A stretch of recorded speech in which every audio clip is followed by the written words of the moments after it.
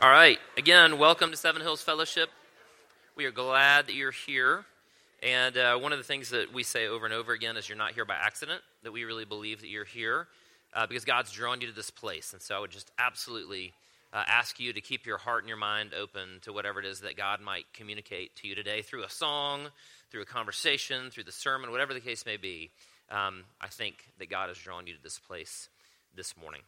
All right, today we actually are going to have a guest preacher. His name is Ross Jelgerhuis. For those of you who don't know any better, Jelgerhuis is a Dutch last name.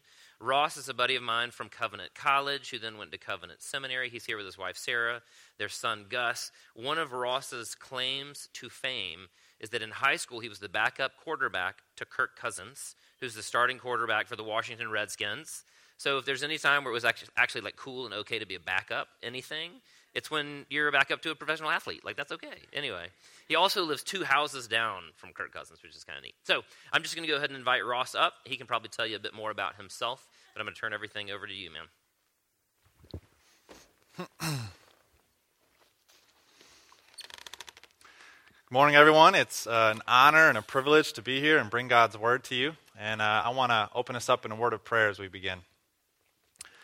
Heavenly Father, you say that your word is sweeter than honey. And I pray that you'd give us just a little taste of that honey this morning as we open your word, and that you would encourage us and you would challenge us, and that you would help us to become a little bit more like your Son, Jesus Christ. And it is in his name we pray. Amen. I invite you to turn with me in your Bibles to the Gospel of Mark, chapter 14. We're going to be looking at verses 1 through 11. If the Gospel of Mark were scripted as a movie and they used Star Wars music as the soundtrack, I would imagine that the background music leading up to the scene that we are about to discuss this morning might sound a little something like this. Dun, dun, dun, dun, dun, dun, dun, dun, dun. It's just a moment in the story where the dark side, if you will, is building momentum, growing in urgency in their plan against Jesus. And the tension in the story is building, and the audience is probably getting a little bit more on the edge of their seat, and the climax of the story is about to happen. And we find Jesus in a town called Bethany, just outside of Jerusalem, with his disciples, and things are just starting to get real. So let's pick up there in Mark 14. It was now 2 days before the Passover and the Feast of Unleavened Bread, and the chief priests and the scribes were seeking how to arrest him by stealth and kill him. For they said, "Not during the feast, lest there be an uproar from the people." And while he was at Bethany, in the house of Simon the leper, as Jesus was reclining at table, a woman came with an alabaster flask of ointment of pure nard, very costly, and she broke the flask and poured it over his head. There were some who said to themselves indignantly, "Why was the ointment wasted like that? For this ointment could have been sold for more than 300 denarii and given to the poor." And they scolded her. But Jesus said, "Leave her alone. Why do you trouble her? She has done a beautiful thing to me. For you always have the poor with you, and whenever you want, you can do good for them. But you will not always have me. She has done what she could. She has anointed my body beforehand for burial. And truly I say to you, wherever the gospel is proclaimed in all the world, what she has done will be told in memory of her." This is the word of the Lord. Thanks be to God. So apparently it's a thing to be in your 20s and to get invited to a lot of weddings. I have been to over 18 weddings in the last couple years, and don't get me wrong, it's an awesome thing. I love going to weddings. But there was one wedding in particular that was a little bit harder than the other ones. It was the wedding of one of my friends, and I was kind of hoping that he would ask me to be a groomsman for him, and he never did. And there was this sense when I was at the wedding, and while I've, kept up a great relationship with him, and we're still great friends, there was this sense while I was at the wedding that I felt a little bit like an outsider. As I watched him at the head table with his groomsmen, laughing and enjoying each other, and just hanging out a lot the whole night, I felt a little left out, and a little bit of a sense of unworthiness. What's it like for you to be an outsider? It kind of cuts to the core of who you are. It feels a little bit like shame, doesn't it? When everyone around you seems to be finding a spouse and you're not, or everyone around you seems to have an awesome job that they're enjoying and you hate your job or can't find a job. Or when you see a picture of some of your friends online at an event that they didn't invite you to. Or maybe your kids are the worst behaved of all the other kids. Psychologists have actually done studies, and they have found that the feeling of being an outsider in a social situation is actually very similar. Very similar things go on inside the body as when you're experiencing physical pain. And so that just helps you understand the intensity of that experience. We all were outsiders in one sense, were we not? At least in the spiritual sense. The Bible says you were dead in your trespasses and sins. You can't get much more outside than being dead. And this story that we just read is about outsiders. It's written for outsiders. Scholars say these three stories that we just read, though on the surface they may seem unrelated, they together form a literary sandwich. What does that mean? So the first section, it talks about the chief priests plotting to arrest Jesus. So the chief priests, these insiders of that day, these religious insiders, plotting against Jesus. And then the final story is of Judas, who's also an insider in the world's eyes. He's one of Jesus' very own disciples, and he betrays Jesus. So these are bookends of two stories of insiders rejecting Jesus. And you'd think, at first reading that those two stories should just be back to back. They kind of flow right into each other and have a lot in common. But Mark inserts in between those stories a story of an outsider, at least in that day, of a woman who comes into this party. And I think what Mark is trying to do, and this woman shows extravagant devotion to Jesus. And I think what Mark is trying to do is show us this one main thing, that the gospel is for outsiders. The gospel is for outsiders. Though we all were dead in our sins, the beautiful thing that we have talked a lot about already this morning is that we were adopted into God's family. Though we didn't deserve it, God in his great love and mercy adopted us, and we are now adopted outsiders. But what's the reality? What's the struggle in that? We forget that, don't we? We grow desensitized to the great depths that Christ saved us from. We struggle from what many have called spiritual amnesia, forgetting where we came from. Instead of acting like adopted outsiders, we act like entitled insiders. So my question for us this morning is, where are you at with this? Where are you at in your spiritual amnesia? How's that going for you? And I want to ask three further diagnostic questions to help us kind of process exactly where we are at this morning in our spiritual amnesia. And the first question is this: do you ever experience Christ as a threat? Do you ever experience Christ as a threat in your life? Look with me again at verse 1. It says, "It was now 2 days before the Passover and the Feast of Unleavened Bread, and the chief priests and the scribes were seeking how to arrest him by stealth and kill him." So who are these chief priests and scribes? These are the most respected religious leaders of that day. If they were doing their thing in our current Christian evangelical context, they would be the ones who had thousands of followers on Twitter, who had top 10 podcasts on iTunes and multiple New York Times best-selling books. These guys were the insiders of insiders, at least in the world's eyes, religiously speaking. And if you were to kind of read through the book of Mark, you would notice this growing tension between these religious leaders and Jesus. You kind of think of the image of a marshmallow in a microwave, just this slowly building tension between them. And why? What was that tension all about? Well, I think a major part of it was that these religious leaders viewed Jesus as a threat. He was a threat to their power that they had in that society. He was a threat to their current way of life. If they were to accept Jesus as their Lord, it would have a significant impact on the power that they had. And of course, they also believed he was blasphemous. So we see are insiders who are rejecting Christ's authority. And ironically, this is happening at Passover. And what was Passover, if you remember? Passover was a celebration of outsiders getting adopted by God. Israel, little Israel in Egypt, in powerful Egypt, was rescued out of Egypt by God. So these outsiders, in the world's eyes, coming into God's family. And during this time, these religious leaders are rejecting their very Lord. So what are areas of your life where you experience Christ as a threat, where you struggle to give Christ the throne? I know one for me can be college football. While college football is an awesome thing, I can tend to abuse it. My identity can be wrapped up in the success of my team.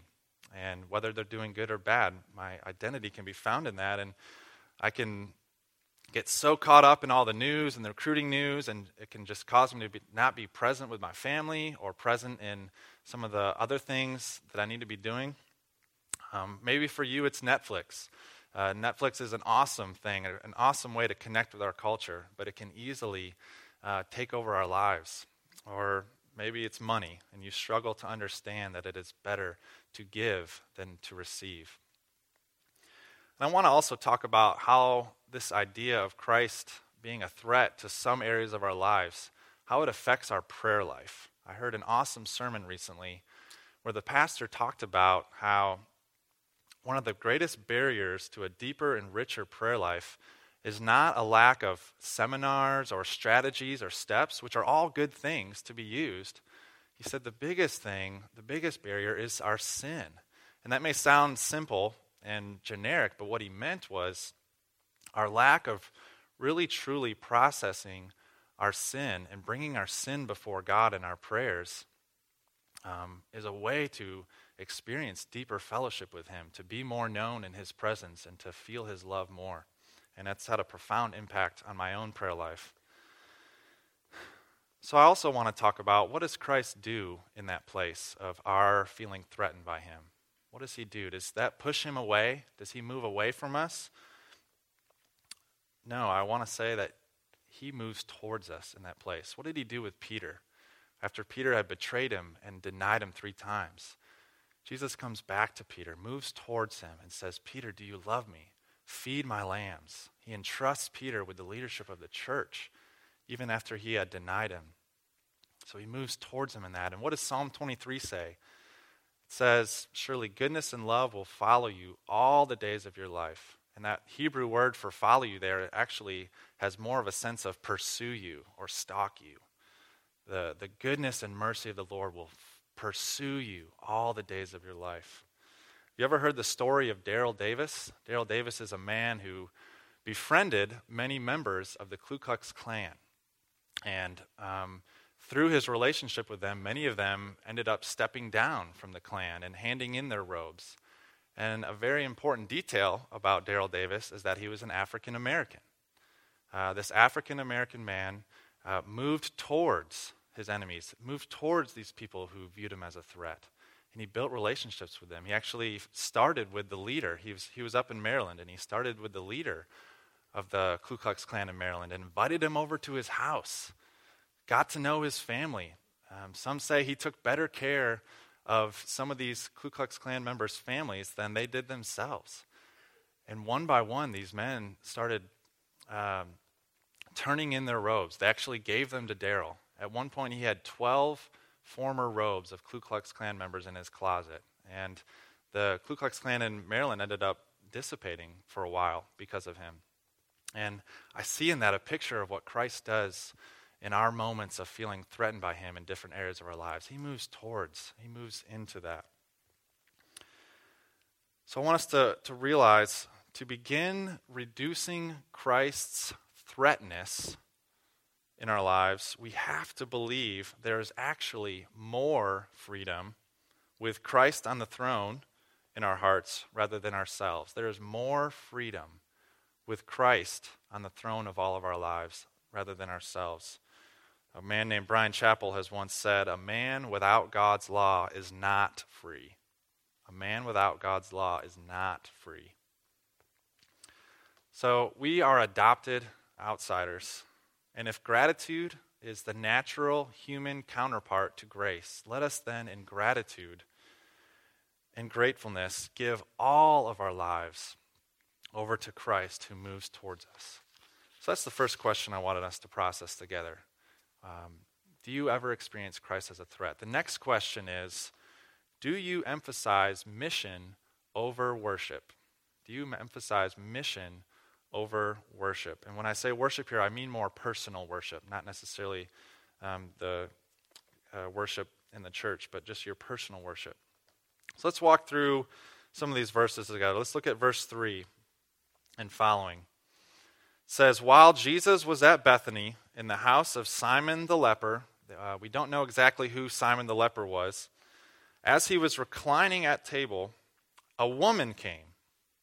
And I want you to catch the significance of that, to give you a little perspective. For a woman to come into a social setting like this in that day would be kind of similar to if a summer data entry intern at a large company just walked in uninvited to a board of the CEO's meeting and just sat down and joined the meeting. That'd be a little bit of the idea of what's going on here. It would have been jarring, and the original audience reading this would have stuck out to them, that a woman came in to this meeting.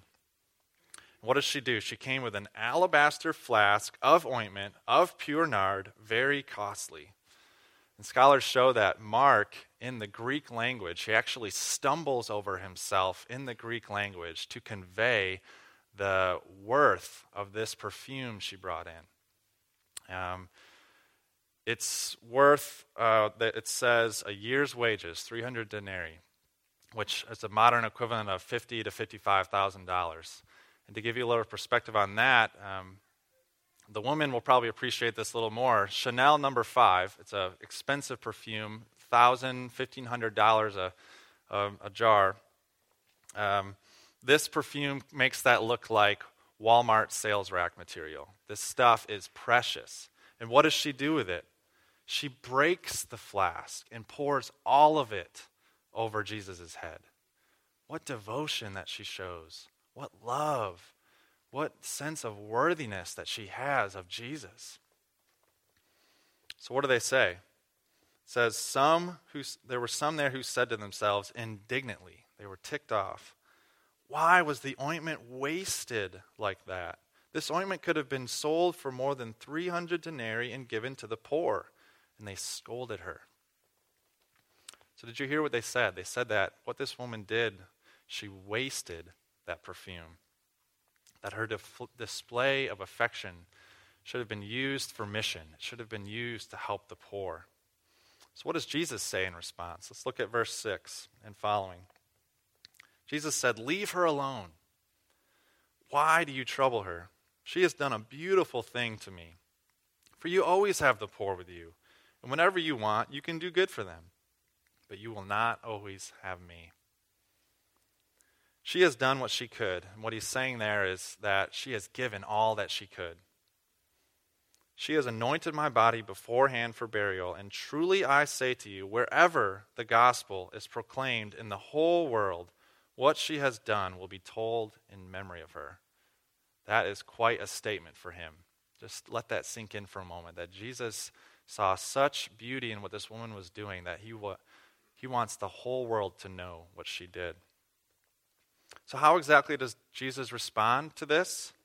This is a teachable moment for Jesus towards these men. And I want you to be sure and recognize that he does not say helping the poor or being on mission is bad. Not at all. I mean, if you look at the whole life of Jesus, he was all about that, and he did so much of that. He says, while you can and should help the poor and be on mission, there is something more important that was going on in that moment.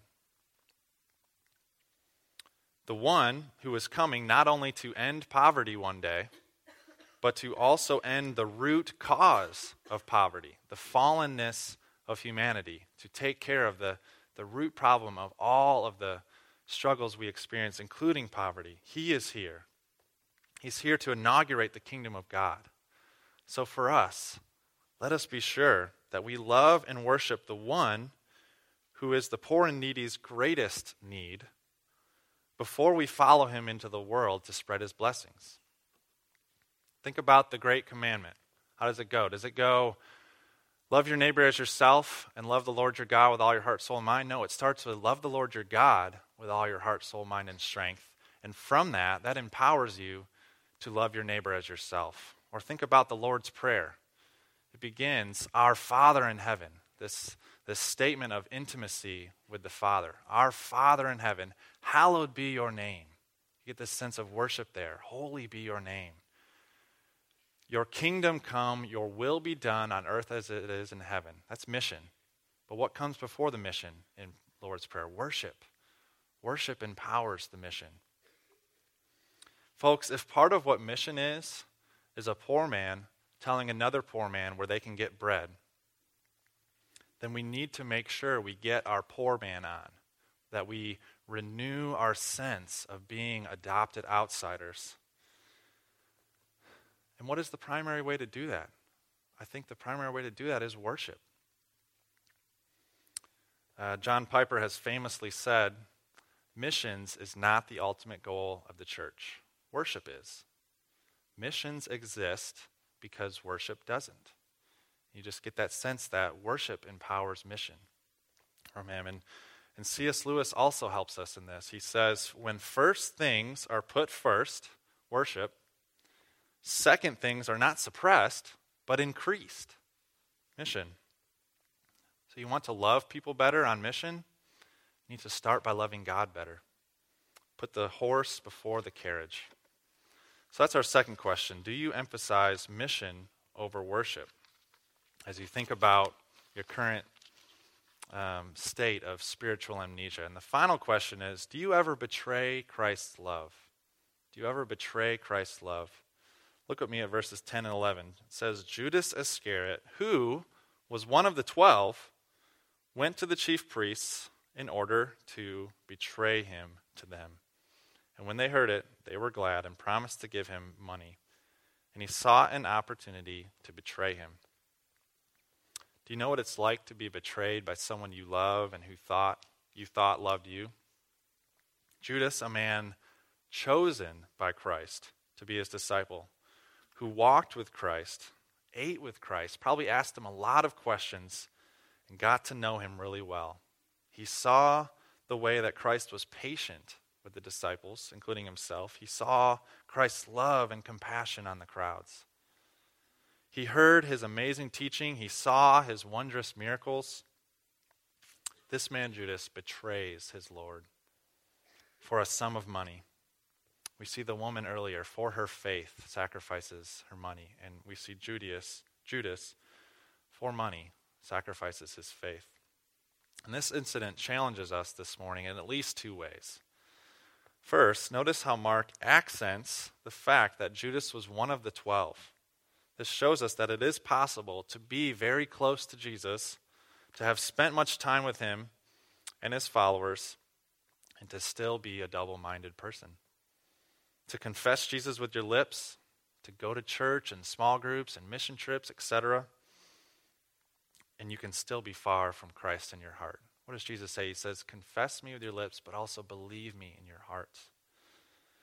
So that's one way that this challenges us. Another way is we often betray Jesus ourselves, do we not? Maybe we don't capital B betray him like Judas did as an unbeliever, but we constantly, daily, lowercase b, betray him. And Judas's betrayal should lead us to ask, is our betrayal worth it? Is it a good bargain that we make? When we betray Jesus, as one pastor says, we never, ever get enough in return for our betrayal. We know from Matthew that Judas betrayed Jesus for 30 pieces of silver, which was a couple $1,000s in our day. So it wasn't for nothing, but it's hardly worth your innocence. It's hardly worth the habits of the mind that get developed. It's hardly worth even your soul. Judas made a terrible bargain that day, and we make that bargain all the time. We sell out Jesus for 30 minutes of porn. We sell out Jesus for one fun Friday night. We sell out Jesus for a good reputation at work. We sell out Jesus for the approval of our friends. We sell out Jesus for a lot less than 30 pieces of silver, and we never ever get what we've given up. So sometimes when you step back and think about the immense grace of Christ that he has shown us, the magnificent light that he has shown us in his love for us, you wonder, why would we ever go back into the darkness? But we do.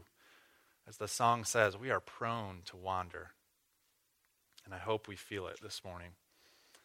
But praise be to Jesus, who died for people as unfaithful as us, and who forgives us when we repent. The gospel is for outsiders like you and me. So let's be on our guard. Let's ask Christ to give us eyes to see when we are forgetting that we were outsiders who were shown great love by him. Let's ask him to awaken us from our spiritual amnesia. Most of you are probably familiar with the movie Miracle. If you're not familiar with the movie, you're probably familiar with the story that it's about. It's of the 1980 U.S. hockey team that ended up upsetting the Soviet Union, who was the powerhouse of that day, and then they went on to win the gold. And the story traces the picking of their coach and kind of the ups and downs of the team as they went through that.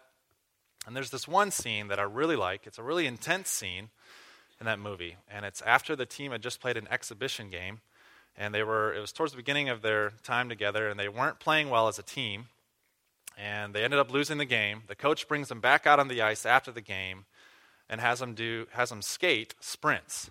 And so they're doing all these sprints. There's this famous scene where he just goes, again, again, again, again, and these guys just do these sprints again and again. And you know, in the middle of one of their sprints, in between one of their sprints, all the guys are bent over, just totally exhausted. Your heart's just starting to ache for them as you're watching.